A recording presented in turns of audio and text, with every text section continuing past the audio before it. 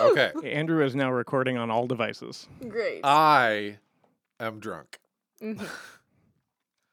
because my favorite bartender of all time, Dave Gears, friend of Jake and Sarah, Okay. weirdly enough, Okay. Like longtime friend? longtime friend, Oh. because Dave's dad had like a vintage saxophone business in Cleveland. Of course. Okay. Yep. This tracks. Facebook brought it all together, but Dave was back in Athens. Dave was a bartender at Devil's Kettle when we started going, and then he moved to Indianapolis, and he was back, and I spent all day drinking with Dave. I am drunk. So I can't wait to see what this podcast is and what I the think next one is. That just determined that Andrew is going first. I am going for Okay. this is what this is. We're gonna let Rob sober a little bit before I start asking questions. No. Seems antithetical to the operation here. I actually think, Andrew, your questions are very suited to Drunk Rob. Oh, Yay! oh, actually, no, that Filtered makes a lot of sense. answers. that I makes a love lot of it. sense. I am ready. I've got my cheese Have and snacks. salami and my popcorn. I'm ready to go. Oh my god. Oh, you know, I will tried. try not to chew into the microphone. Oh, You it'll already only are, be honey. it'll only be delightful. I think I think I might be editing this one, so that'll be delightful for me. You can edit the Jamie one. Just put a noise gate on. Oh yeah. Oh yeah. All right, so I was tasked with having 3 questions for y'all, right? I was the final of our little triptych question Final extravaganza. composy Final things. brain cell. Do-do-do-do.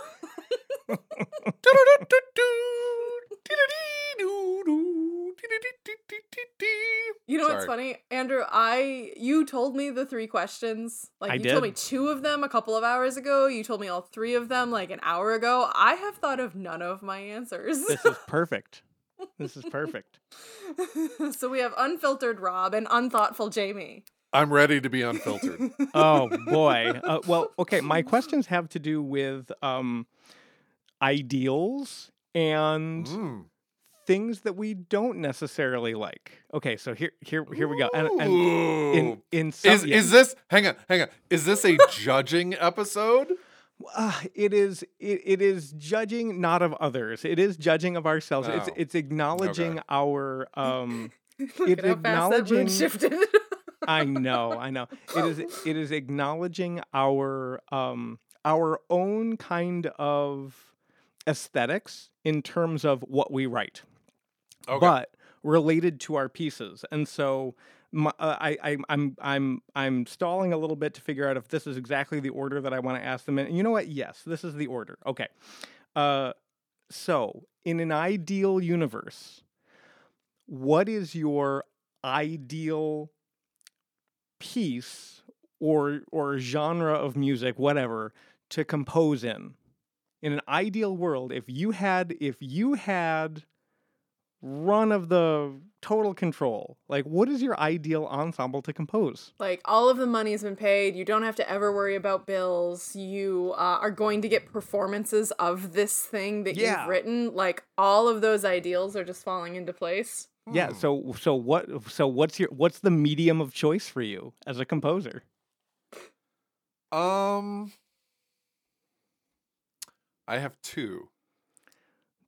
Who's Go for it. surprised? Who's surprised? No one's going to be surprised by my answer, so let's go with Rob's first. My first and knee-jerk answer is instrument and electronics. That's fair. Which makes sense. Yup, it would. That's what I do. I feel like as a composer, I have 1 foot in the electronic world, 1 foot in the acoustic world. So, electroacoustics is where I reside most of the time. But Second answer, I think, is orchestra. You're going to have to unpack that because the sub thing of this is why, right? Because okay, so when I wrote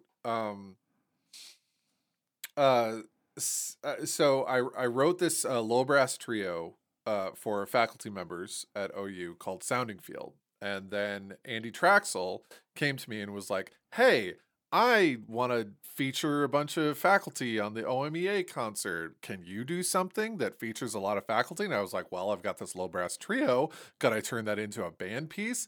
And he was like, "Sure, that sounds great." And at the first rehearsal of this, the tuba player, Jason Smith, faculty at OU, after the rehearsal is done, and it's like for trombone, bass trombone, tuba, and wind symphony, he turns to me and he was like, "Wow, you're like a good orchestrator." I wouldn't expect that from an electronic guy. And I was like, maybe it's because I'm an electronic guy that I'm a good orchestrator. Yeah. In terms of the manipulation of sound, yeah, right. I think most people make the assumption of good orchestration as just people that have written for orchestra a lot, because you would have the experience of having done a lot and gotten the idiosyncrasies of the ensemble and the ins and outs of different the flavor of different types of colors. But in terms of novel, like sounding textures, I think it's that electronic component is significant. Yeah, having that understanding of just purely sound. Mm-hmm. And what the instruments are going to do when they're in this range with this effect or this mute in or whatever. I mean, that's just like writing electronic music is just orchestration. It really is. So I feel like those are the two worlds where I'm like, instrument and electronics, because at that point you're basically writing a concerto. Right. For instrument and your electronic orchestra, and then just straight up orchestra. Like the few times I've been able to write for orchestra or large ensemble, I've really enjoyed myself. And I wish that there were more opportunities to do that on a regular basis. I mean, the orchestra and the large ensembles being what they are, opportunities come, a little bit fewer and farther between, but when they happen, it's like, yeah, I'm gonna seize on that. Once in a blue moon or some kind of celestial event. Ooh, celestial event. I like that. Jamie. Opera all day. Yeah, I guess no one's surprised. No. Okay. No. Maybe, I don't know. Okay. Maybe. I mean, orchestra, yes, that is one of the places that I want to go next, and that is one of the places I want to try and work pretty regularly. I have a plan in place even, and it's partially because they pay really well. But operas are hard to get performed. If I had all of the resources I wanted, I would be a better human being and the next Wagner. I would build an opera house. I would hire a bunch of musicians. Minus the anti-Semitism. That's why I'm the better human being. I'm replacing. I'm just gonna. You're gonna rehuman Wagner. I don't know about that. But they're just so hard to get performed. And like Sarajevo passing a couple of weeks ago just hits home again that like she's the only female composer that's been performed by the Met in like 100 years. And they were mourning her passing. I was like, she's got 3 operas. You performed like what? One of them? L'Amour de Loin? You could have done something else, people. So yeah, I mean, like, there's a reason I've been working a lot of micro opera. There's a reason I'm waiting until 40 to write my first full-length opera. It's because, like, these opportunities are so far apart. But if I want to sit down and write something and be motivated every single day, it is nothing short of like the art form that includes everything in a bag of cats, literally sometimes. You know, like it has ballet, it has chorus, it has soloists, it has orchestra, it has the entire pit of percussion that we had for Boule de Suif. It has set Could have design. electronics. It can have electronics. Right? It literally just, it's like capitalism. It becomes whatever it competes with or whatever.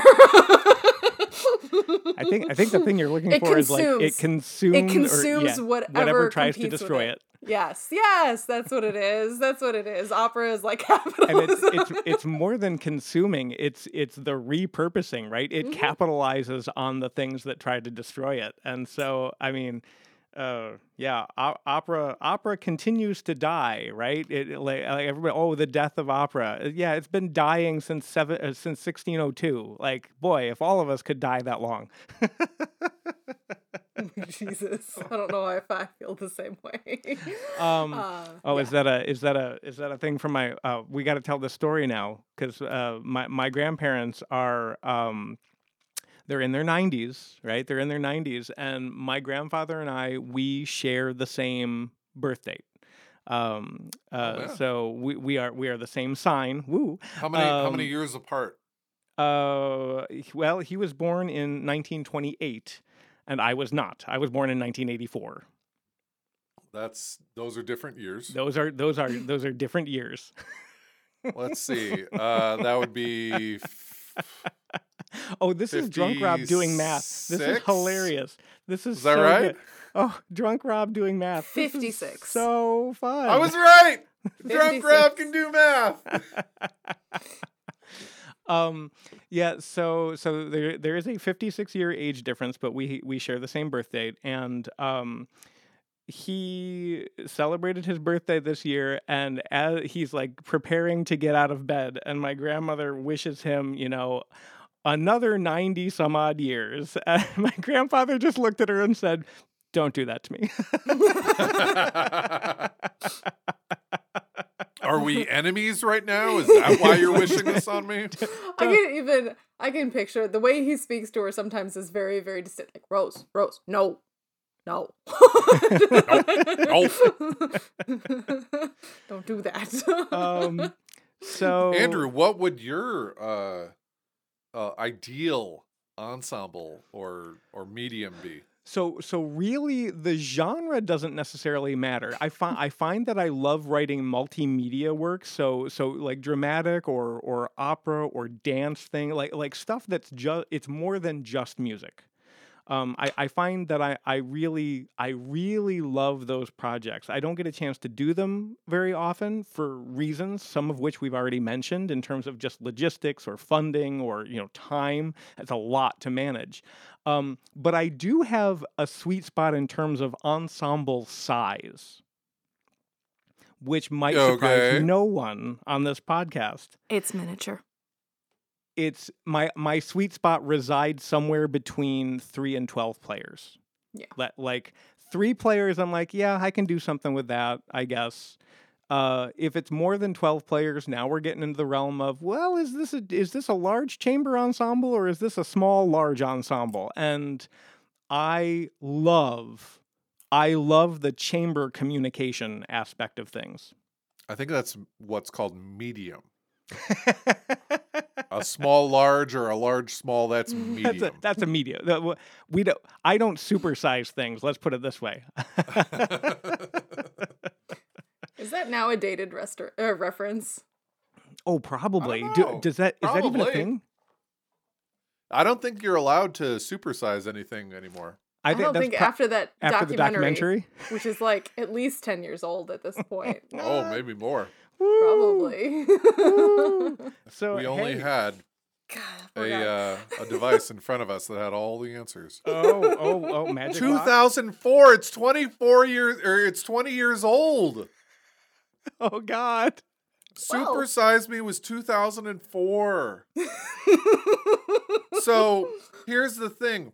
Some of our students that we're teaching right now, supersizing went out of the lexicon before they were born. Wow. I don't know if I can continue to host this podcast. Because it pretty much stopped when that thing came out, didn't it? I mean, I feel I like don't know. I feel like I don't know if it was an immediate thing, but I'm pretty sure like I think it was. it was not long after. Hmm. So yeah, again, it's not necessarily genre specific, but it is size. My ideal ensemble is very much a chamber setting. If I do write orchestral music or band music, I tend to focus on chamber combinations. So it's very rare that I'll utilize all forces unless I feel like there's a really big moment that has to happen. I need a big effect. It's primarily chamber conversation. Yeah. I just looked it up.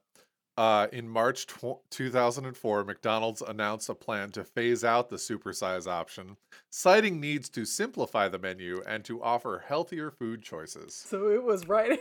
Good for them. It Right was around that almost time. immediate. Oh my God. Wow. Because I wonder when Super Size Me came out. Like, was it in February? My birthday month? Just tying it in. Just tying it in, folks. That's what I'm doing. All right. Let's see. I mean, it might not have been, but if Vegas. Come on. Okay, hang on. The film was February 1 to March 2 of 2003. That's when he did it. Yeah. And when did it come out? I was gonna say, for some reason, February stuck in my head as like, I feel like he did it in February. Oh, you know what? The release date was May 7th, 2004. So McDonald's must have gotten out ahead of this. Well, I mean, they were contacted.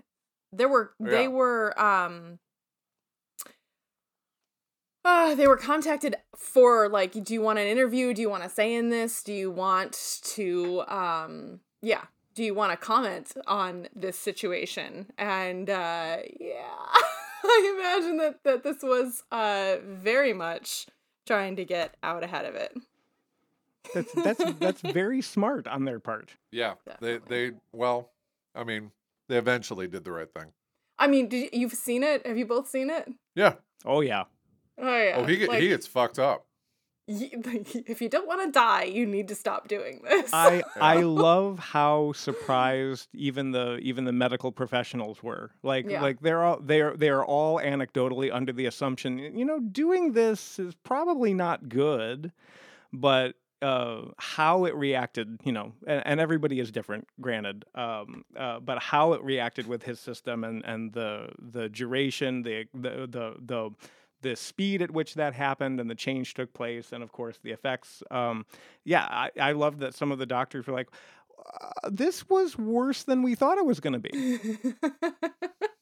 I mean, I think that's kind of like me composing large ensemble music. This was worse than... I'm just kidding. You can't say that. I'm just kidding. Disclaimer from Adjective Business Offices. He doesn't mean it.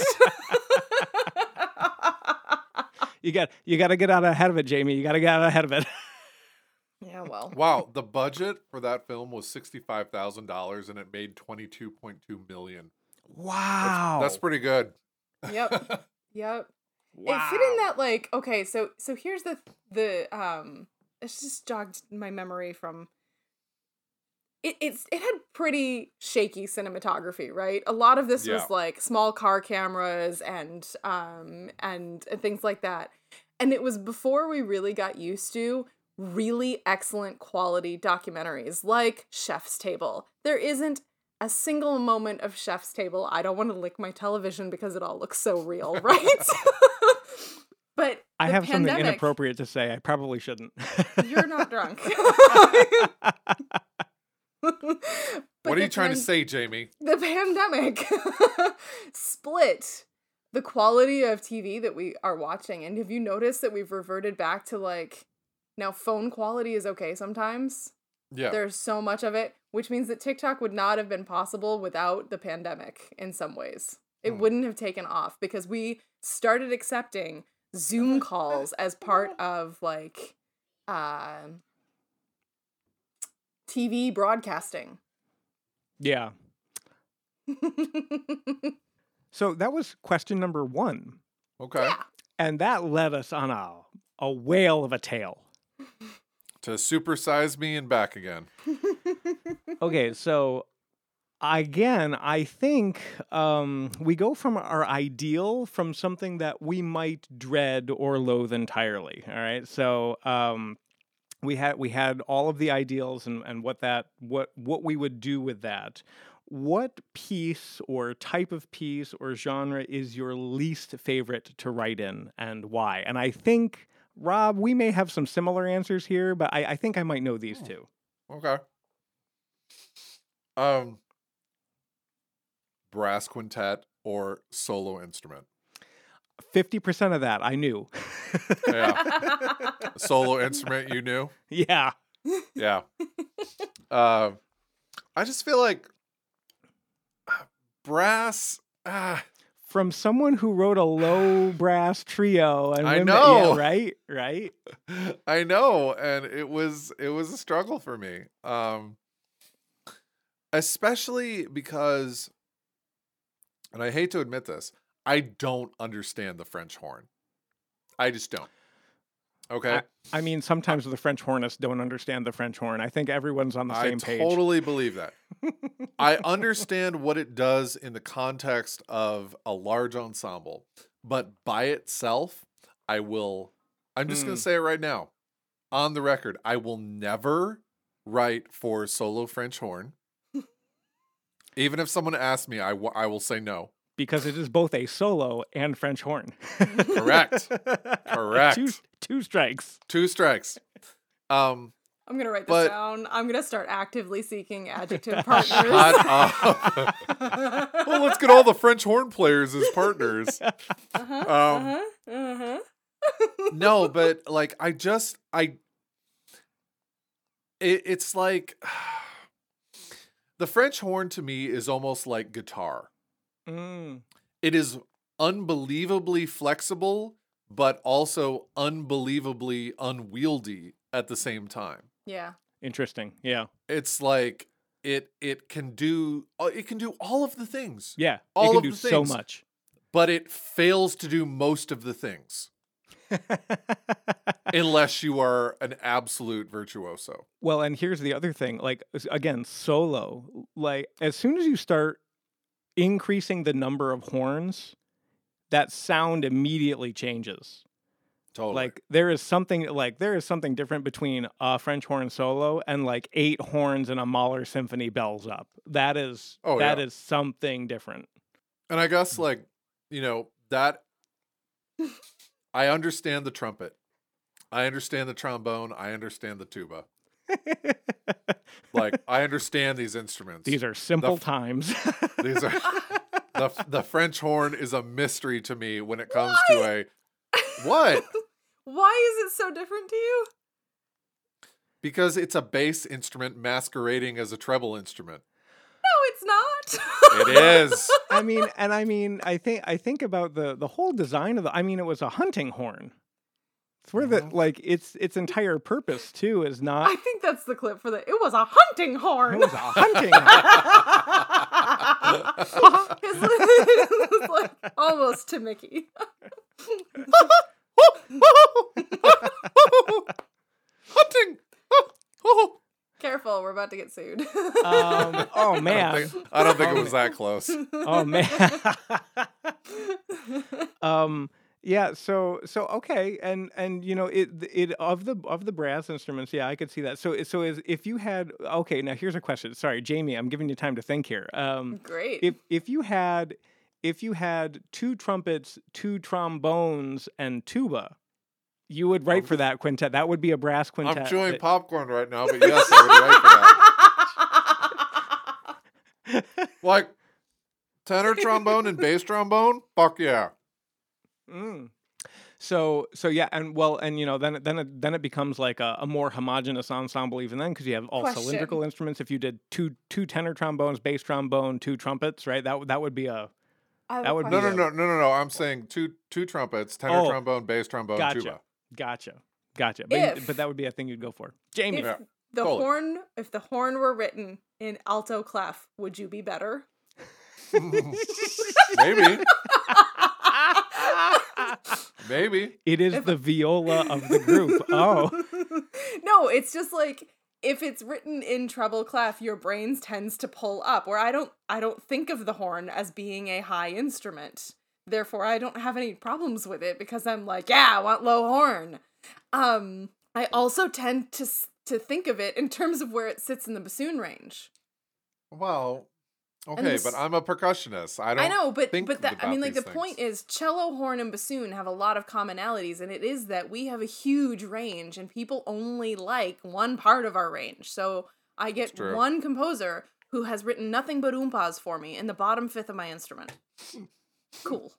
I get one person who's written nothing but G5 or C5 to G5. Ow.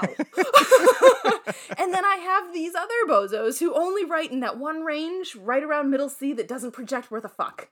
And I feel like horns end up and cellos end up getting really cellos less so because we've got so many great examples of their versatility, but horns and bassoons get pigeonholed by each composer into whatever that composer thinks we should be doing.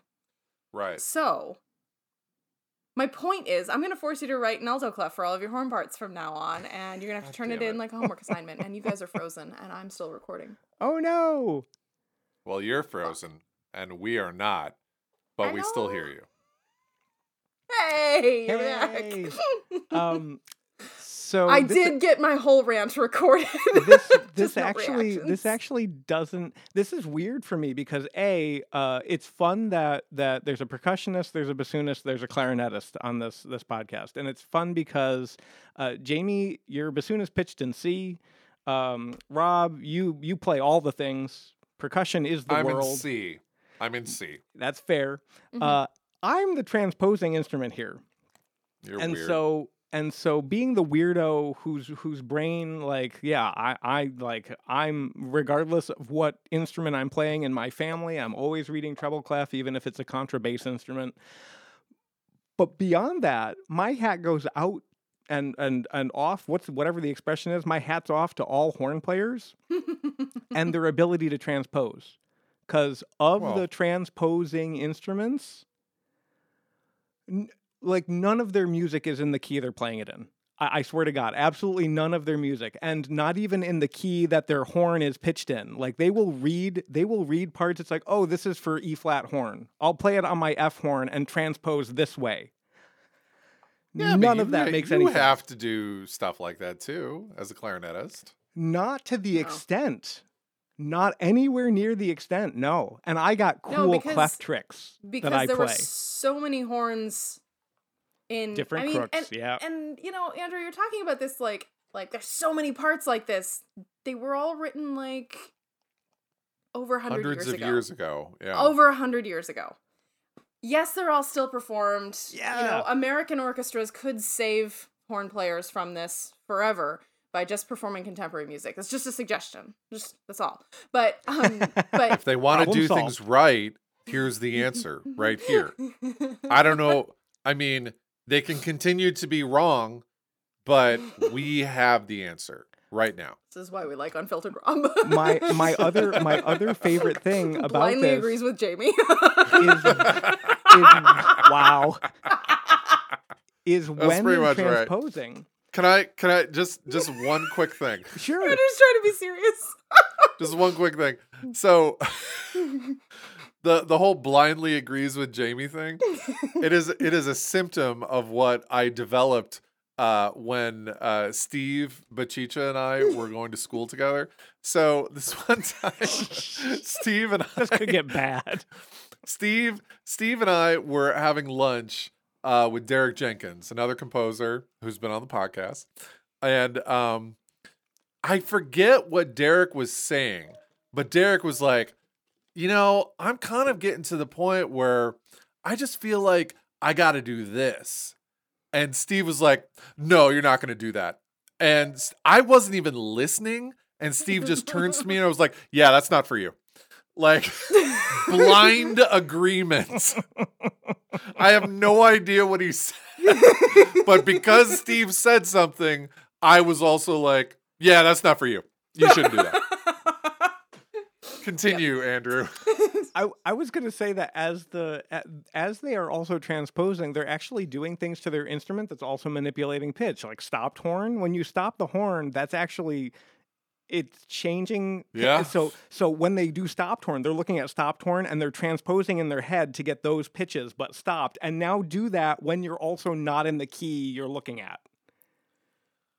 Yes, also true. It's just even for a transposing instrument player, I'm like the French horn. It's got a lot going on. They're the octopus of the orchestra. I usually love culinary metaphors, but I'm gonna go with that. And I'm gonna reciprocate and blindly agree. Jamie Lee, now that you've blindly agreed here, what is your less than ideal genre or ensemble or whatever to write for? Okay, there's Type one that of piece, maybe. I want to write for, but I'm pretty sure I will be boring at. And then there's one I never want to write for, and I might be sad about that-ish. Okay, let's do it. Which one do you want first, A or B? Sad. Okay, I have no interest in writing for grade 1, grade 2, anything. Correct.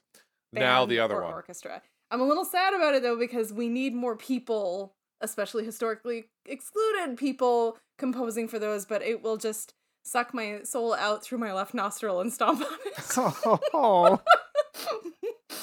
Sorry, I watched a TikTok about the Mummy earlier. It's just, it's on the brain. Suck on the my brain. soul out through my left. Blank. There's so many ways that sentence could go. The other one is percussion ensemble. Boo! I do want to write one. I think I will be boring at it. I don't At think first. so. I do. I just... Did you just say at first? Everybody's boring at shit at first. I know, but Jamie, there all used to right. be one of those ensembles where I was like, I gotta get one of these into my portfolio. I have to before grad school or by this specific date. And then I eventually just gave up on it because nobody wants one from me, and that's gonna be okay. Here's the thing you have going for you. And it was I'm nervous. couple maybe last I don't know which number this is, but either 2 episodes ago or 1 episode ago, we were talking about strengths and weaknesses within our own, like what are we good at, what are we bad at. Here's what you would have going for you with a percussion ensemble. You know how to write gesture. And what is a percussion ensemble if not rhythm and gesture? So Yeah. I don't necessarily think you would be boring at it. It's one of those things, Now- though, that, like, I now- feel like I'm starting to get too old to learn how to do this. Like, riding a bicycle, Why? you have to do when you're young and stupid. I disagree. And Yeah, you're not gonna fall down and break something after your percussion ensemble I might! piece. who's your best friend, Jamie? Who might be able to help you in this? That means I'd Okay. have to show you my music. We also talked about that in the last episode too. So good. Well, like, seriously, once you understand the instrumentation and the technique, it's not that hard. You're just writing rhythm and contour. I feel like it's going to be one of those moments. Like, you mentioned guitar. When I first wrote for guitar, I was paralyzed by the thought. And eventually I was just like, well, this is for voice, string quartet, and guitar. So I'm starting with everybody I know, and then we're going to pull the guitar into it. And it turned out okay. But with, like, percussion ensemble, there's not the opportunity. Throw a voice to in do there. There you go. that. Yeah, that'll Voice, get performed. marimba, and other shit. That'll get performed 1.5 times. That's the ensemble description. Voice, Exactly. marimba, and other shit. Yes, I think percussionists would love it. Yes.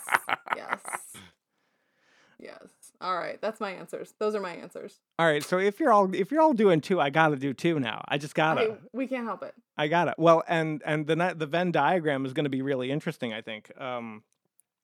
Rob, you and I have not great affection for solos. For like solo with nothing Unilinear else. Solo, instrument. yes. Yeah. Monophonic or mostly monophonic instrument with nothing else. Not that much a fan. Yeah, and this for me, so I'm with you about, single instrument and electronics, be it live or fixed. Sure, yeah, electroacoustic, let's go for it.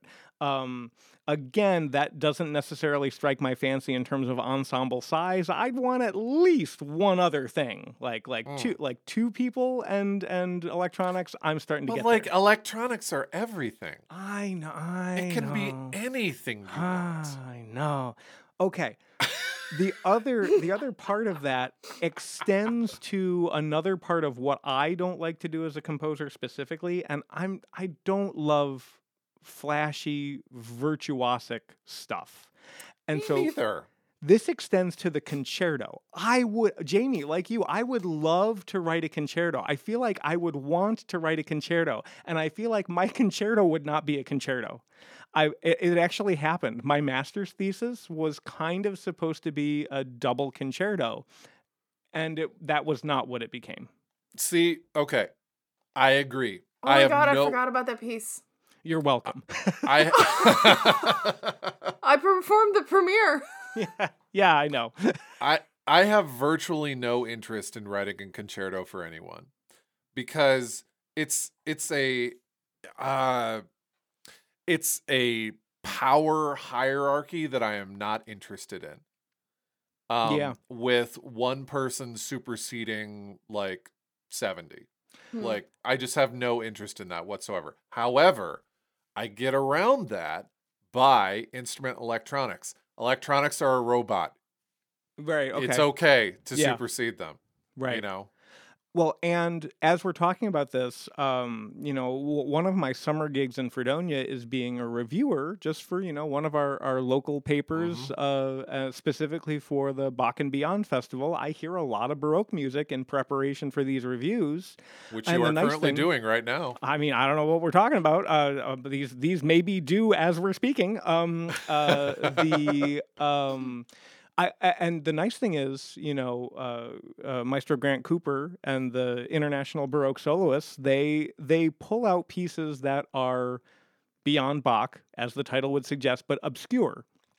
Things like, Fausch or Grapner, or these composers that, the Muggles do not know, and many of the people who are not Muggles, many music-y folks would not necessarily stumble upon these Baroque composers that are either predecessors, contemporaries, or successors of Bach. Well, I guess no one would really be a successor of Bach. We're way into the Rococo by that point, but you get the idea. This notion of the concerto grosso, this idea of there being a large ensemble and a small ensemble, like Rob, your trio, your low brass, that's three people. Okay, do you think the power dynamic is a little different in that kind of a situation? Totally, yeah, because it's a group versus a group. Yeah. I mean, it's a small group versus a larger group, but that small group can still produce a lot of sound. Yeah. So Jamie, thoughts on that side of the... Are you on the same side of the aisle here in concerto land, or what are your... So I don't know. And maybe it's because I've re-fallen in love with the concerto. Maybe we blame it's because... Fagerlund. Yeah, that's actually what I was getting to. Because I was in orchestras for 10 years straight, and almost all of them had a concerto competition every year, which meant almost every February I was playing a concert of straight concertos.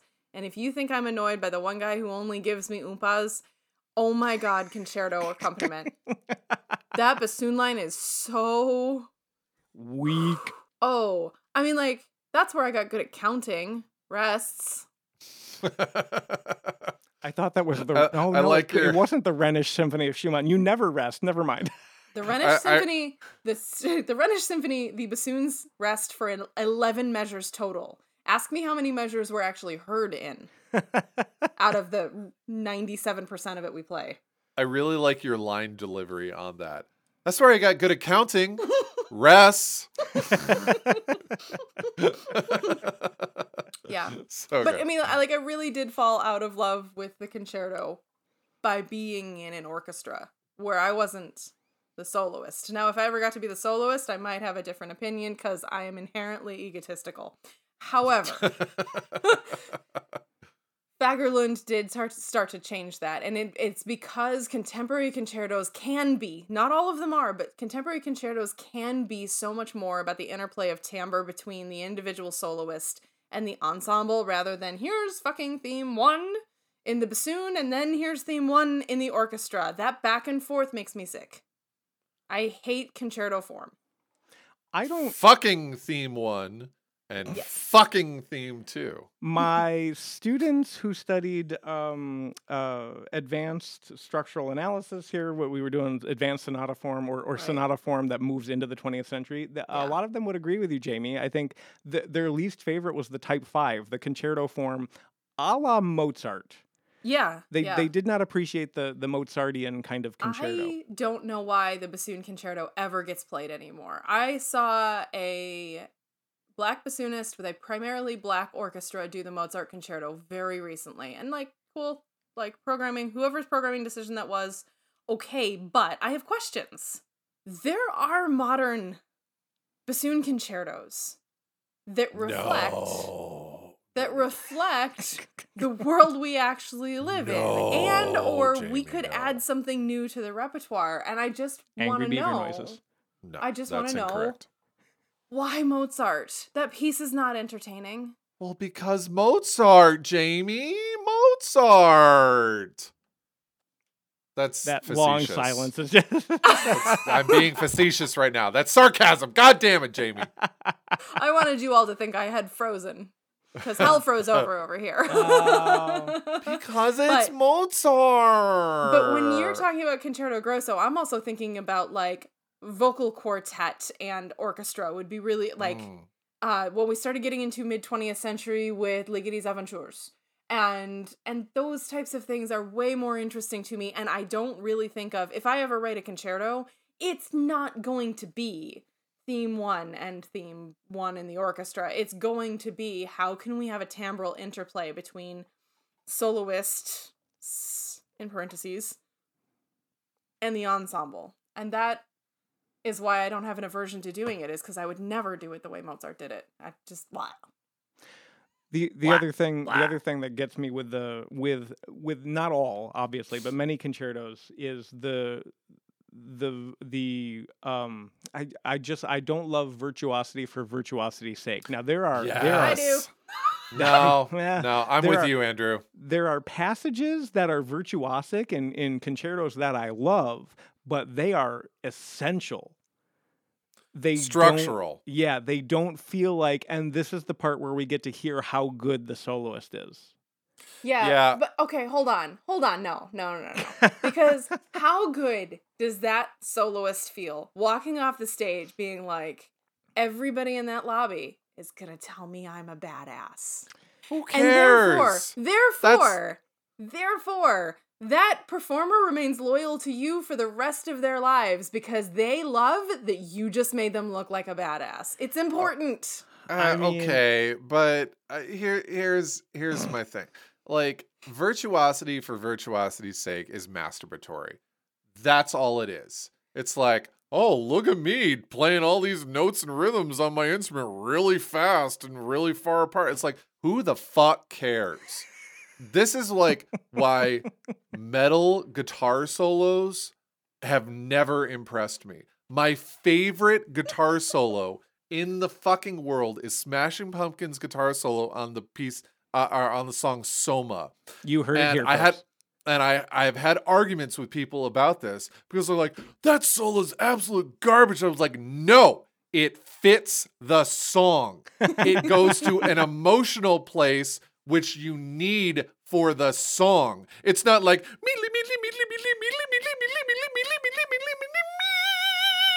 who cares? Yeah, we're keeping It's that in. masturbatory. Okay. Can sort of. Can I? Sort Can I? Well, Go. can I? No, No, I'm gonna. go. I'm on No. this again on No, this no, no, podcast. by all means. I would like to remind us that there's a continuum here. A continuum of egos in this case. I feel like mine is the smallest. No way. I'm okay with that too. And so yeah, it would make sense. And then Rob, you got a nice balanced approach to ego most of the time. Okay. All right. And then Jamie. I don't know if I agree that Rob is not right with me on the end of the spectrum. Is it? Yeah, you're probably right about that. Are you like? Are you Like, are you I'm like fine. Neptune and Pluto? Are you I am exchanging? fine. I'm we 100%. manifest our egos in different ways, Andrew. Yes, but I would disagree that he is any closer to you than me. All right. I know. Okay, I think that's fair. That's fair. I But- think there's a reason he and I call one another when we're like, oh God, compositional shitstorm, help! yeah, that's fair. It's not just the skill, it's the I need to live up to my own ego. That's And true. you're the one to help me do it. Because Andrew, I feel like in most of those situations, you'd be like, yeah, go ahead. Okay, yeah, sure. Well, We need you someone to feel like push back. You feel like it because it's happened Which is once why or twice. you called Rob. the wrong person that day. You called. All right, have we told this story already on the podcast? I don't know. I don't think I don't so. know. Okay, so I get this phone call. I'm in the middle of a shitstorm teaching at Interlochen. It is a busy week, and I have no sympathy for anyone. Like, right? I No one. am handing out. I'm getting bullshit excuses from teenagers, and I am handing out no after no after no, and Rob calls. And he's a little whiny because he But has too many Jamie- opportunities. I just finished that piece yesterday, by the way. I know, and I'm so proud. Hey, congratulations. I'm so proud. But he wanted to turn down a goddamn commission because he was too busy. And I said, suck it up, Cupcake. You called the wrong friend. You can. I know you can do it, Rob. You can just put that much more on your plate because you can do it. And I was like, but Jamie, and she's like, dude, if you called wanted the someone to wrong say friend. no, call Andrew.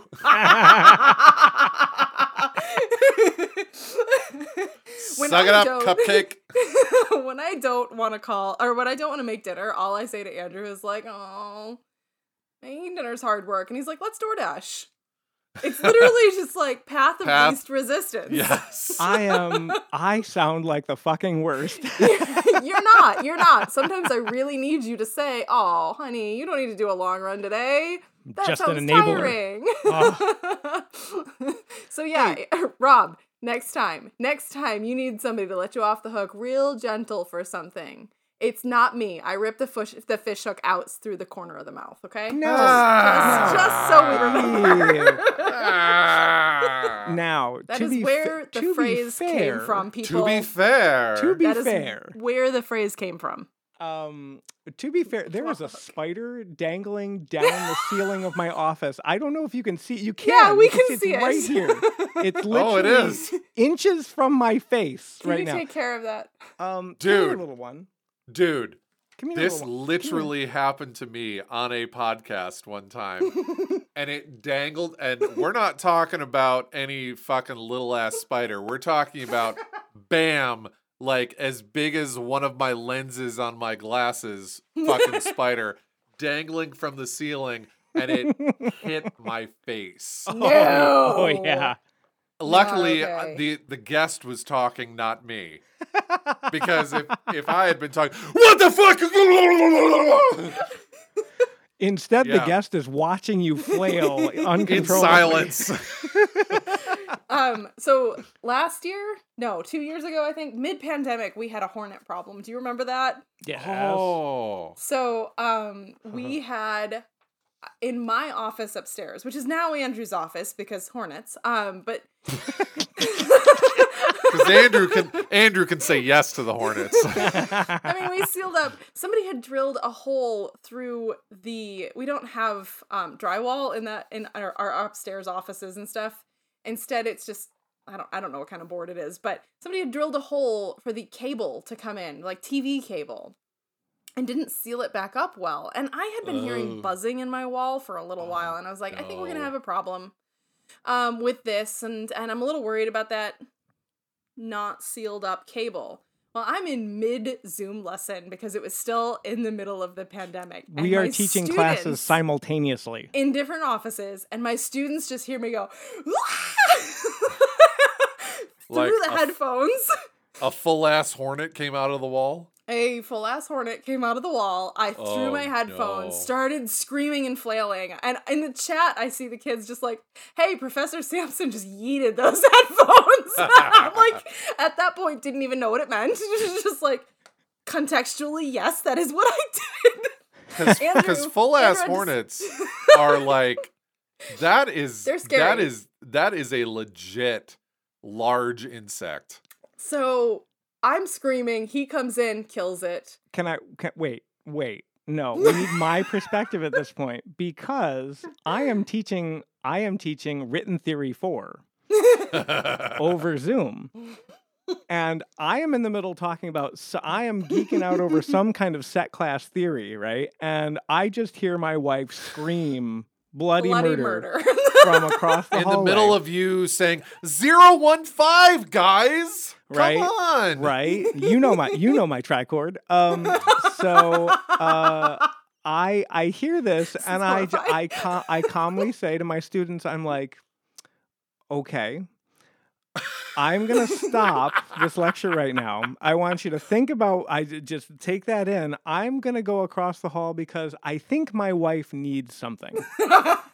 And so I muted myself, muted my video, went in there. I dispatched the hornet with extreme prejudice. I came back and nice. I love unmuted that reference. myself.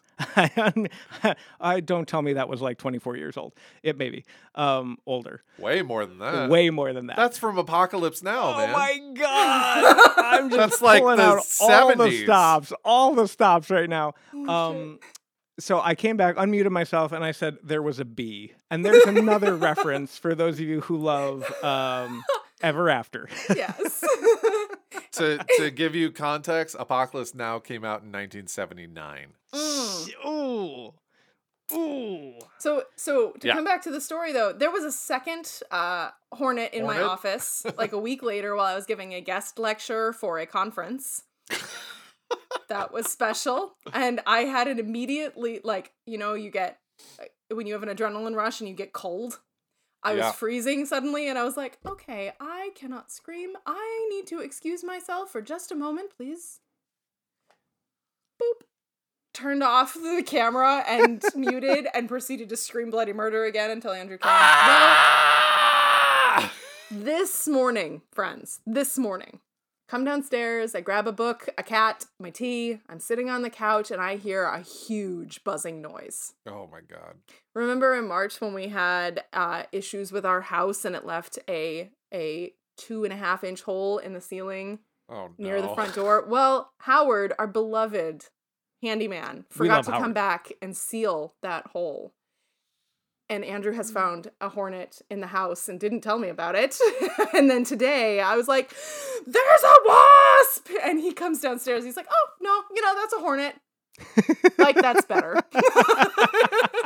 And Prim, our tiny 10-pound cat, is fixing to eat this thing. Oh, she will defend the house. Like, she ate a house centipede last night, still grossed out about it, but she chased it into one of my shoes. I made Andrew get it out of my shoe. I was called to assess the situation. I'm like, between the water issues and the pest issues, I am so ready to move. I'm really rethinking coming to visit you guys anytime soon. Just burn it down. Like, at this point, just burn it down. I'm watching my favorite nonsensical blonde YouTube girly move into this fantastic, spectacular house, and I'm just like, everything's shiny there. I bet the insects wipe their own butts. Yeah, we're keeping that in too. That's the title of the episode. I bet the insects wipe their own butts.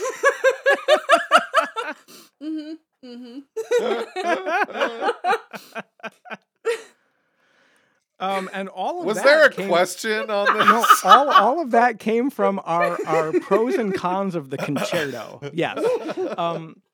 There is a was third. like There is a question third. 2C. There is a third question. There is a third question. Oh okay? boy, let's have it. Okay, so now we've had the ideal, we've had the not so ideal. In the pieces that we have composed, what piece have you had the most fun writing? Now, I don't mean to make this a Sophie's choice, but you got to pick one of your kids right now, and I mean that metaphorically, Rob. Like Violet and Sloan are wonderful. I understand. I understand.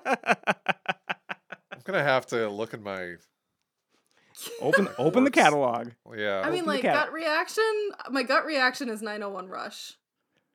Oh, Right? okay. Wait, now you have to unpack it though. Why? That was Why did you have the most fun writing the that? saxophone solo? Is that Yeah, what that was? it's Yeah. 30 seconds long. It's about an elevator ride where you're late to work. It's 9:01. You're always late to work and you're panicking and the elevator's stopping on every floor and it just has like, it's a little programmatic with the like door dinging on every single fucking floor. But I not only did I have a lot of fun writing it, but I haven't had a saxophone player that learned it that wasn't both challenged, annoyed, and exhilarated after every performance. And so But it's that's still not just the like question. no, I mean, but I still answered. It is one of the things I had the most fun writing too, because the Okay. challenge was it has to be exactly 30 seconds long. And how can I tell the briefest of stories? It's like the Hemingway short story. Or the 2-sentence horror stories. The That two thing. sentence. It's Right. like one of those challenge pieces where, and I do this with other stuff too, like writing my bio and it has to be 100 words. I don't see it as a successful bio unless it is 99 or 100 words. It has Yeah. to be so close to the word limit, which means I get to get creative with it. And so the same thing happened with 901 Rush. Have I had, maybe it's because it was short, I never got to the arduous part of writing it. Maybe because it's like a dollop of whipped cream by itself, you just don't get to the frustrating shit. Aw, miniatures, heart. That was, if this was a visual medium, the audience would know that I said miniatures, heart, and Rob is hugging one of his daughters, and it's beautiful. It's so good. Oh, miniatures. What are you doing? You're Um, like rocking me right now. All right. I feel like this Careful, is really Violet, a there's a lot of fascinating beer answer. in that. I feel like that's hilarious. I feel like that is a really fascinating answer from Jamie. That the thing you had the most fun composing is a miniature, because that's actually not my answer.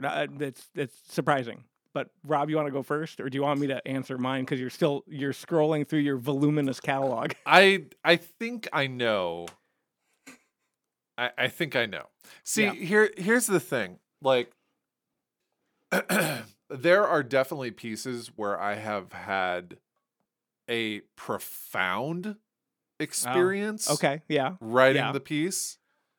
Like it causes like listening I'm like halfway through it or just finished or something like that, and I listen back to it and I have a like profoundly emotional experience listening to it. But you said fun. I did say fun. So the profoundly emotional or like profound experiences in general, that would be Bloom. That would be The Gate. My string quartet and electronics piece that's like 30 plus minutes long. Like those are Untangle My Tongue. Like those are those pieces where I'm like, I did something right now and I'm proud of it. Mm-hmm. However, you said fun. I did say fun. So I think one of the best times, and this is, I don't know, irony isn't exactly it, but it's, whatever. I think Flora was the most fun yeah. I ever had writing a piece because it was quick. It was all about instinct. It was nothing about like, oh, I've got to theory the shit out of this, or this has to be this has to be this, or I need to make a statement with this. It was just like, it was all on instinct and it was quick. So very much kind of like Jamie's. It's like, I didn't get to the point where Yeah. I started hating the piece because I had been in it for so long. It was just like, this is my gut reaction. I'm just going to throw it on the page and hope it works. And like, very much like Jamie's, it just did work. You know, so It was also like a hopeful piece for you because pandemic related, like it was early pandemic. It was the first opportunity that a lot of us had. It was representing a new thing in the face of utter disaster. Mm. Yeah, A New Hope. Also Stop from it. the 70s. Wow. Wow. Jesus. So wow. Such wow. Ba, in fact. ba, No. ba, ba, ba, ba, ba, Well, ba. If we weren't getting Honestly, sued before. when you said A New Hope, I almost, because John Williams like just all fades together for me, I almost started singing Indiana Jones. And then we'd never let you live it down. Yeah. It So was this is I'm tickled. I'm tickled because both of you have picked these pieces that you either did really quickly or did quickly, and also it's like the shortest thing in your output, Jamie. Mine is dyslexical transformation. Mm-hmm. What is that? Now that's the woodwind quintet and soprano voice piece. Okay. That's now, as far as my pieces go, that clocks in at between 24 to 26 minutes. Damn. Have you not heard it? No. No shit. Why would I have heard it? I haven't made that webpage live yet. Have we gotten the recording? There it is. we have a rehearsal recording, which is damn good. Yeah. We do not have the performance recording, which was also damn good. Well, when was this written? This was coming into the This was pandemic. supposed to be premiered April 2020. Okay. And we, honestly, it was a good thing the pandemic shut everything down because we were both so far behind. This was another tandem premiere of ours where Yeah. I wrote for Woodwind Okay. Quintet, he wrote for Woodwind Quintet plus soprano, and these were both commissioned by Hillsdale College, and they're the Woodwind Quintet there. And yeah, we were writing with our tails on fire in early 2020 to try and get those done, and then everything. Well, drafts were out. Drafts were out. We had drafts out, Yep. and they were looking at it, but they were like, let's just call it. We're gonna call it, and we're gonna revisit this. From beginning to end, though, and it was it was a lot of those external things. It was those external fires that that pulled me away from creative time, that delayed a lot of that progress, as happens a lot with composers. I mean, let's be honest. Yeah. But every part of that process, I had a blast doing. And it was one of these things where some of my things get stuck in my head and whatnot, but I had absolutely no problem in every composition session knowing exactly where I left off and exactly what I was going to do. And that's, I did nothing different. Like I had a plan in similar ways. Granted, it's a long piece, which is essentially a chain of miniatures. It's a theme and variation kind of structure. But that was damn fun to write. And so I'm just tickled by the fact that here you all with these short, faster generated pieces. And mine, as the miniaturist of the trio effect, I like this thing that in my catalog is a little bit of a behemoth and took a while. Yeah. Yeah. Because when everything shut down, we did not end up finishing the pieces. So while we wrote most of them late 2019, early 2020, both of us ended up like really, truly putting a double bar on it in fall 2021, I want to say. I think so. I'd have to look at my calendar good. I'll have to look at my catalog. Yeah. We should put double bar dates in our calendars. Just smack a sticker on that. Just me. Well, I mean, you do it on guess, Facebook. Well, kind of, yeah. Or Insta. some of those, but I also just like keep the note in my. So I always keep a journal for every piece in my iPad, and I always set the date at least in that.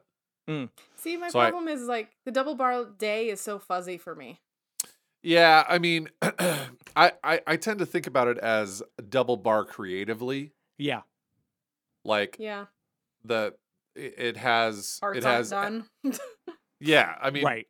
like I finished the saxophone piece for Fredonia in April. It's still not done yet, Yeah. but creatively it's done. Yeah, Yeah. it's that. I'll indicate like the date that usually appears at the end of all of my compositions is usually that creative date. Mm. Yeah. This is when I finish the piece. That does not mean published formatting, whatever. Right. That Right. is this is when it all coalesced to be this idea. Yeah, I'm not putting any new creative effort into this. Yeah. It's as opposed- secretarial from here on. Yeah, pretty much. And even when it comes to like revisions, I usually don't count that either. It's like, yeah, that was all Okay. part of the post piece Mhm. process, Mhm. you know. Yeah, I just feel so guilty about that post peace process most of the time that I'm just like, Wait, no. unpack All right. that. Well, because it's usually way past the deadline. Like, yeah, the piece is done on deadline, but it's not ready for you. Yeah. Oh, true. man. So, yeah. I do like the idea of, like, if I finish a piece in a cool place, I put the place that it was finished creatively and the date there so that, like, that looks correct. But that's not where I finish the notation because I'm not sitting at a bistro in Italy with my laptop. So. You could be. No thanks. Okay. They frown upon it. All right. Culturally frowned upon. Mm-hmm. Believe it or not, those were my 3 questions. I love it. We're about an hour and You- 8 minutes in. That's perfect. You met the assignment. You did. And I didn't use And ChatGPT didn't this time. Look at you. Look at you. We're so proud. Thanks for listening. As always, if you want to find out more about adjective new music or lexical tones, please go to our website, www.adjectivenewmusic.com.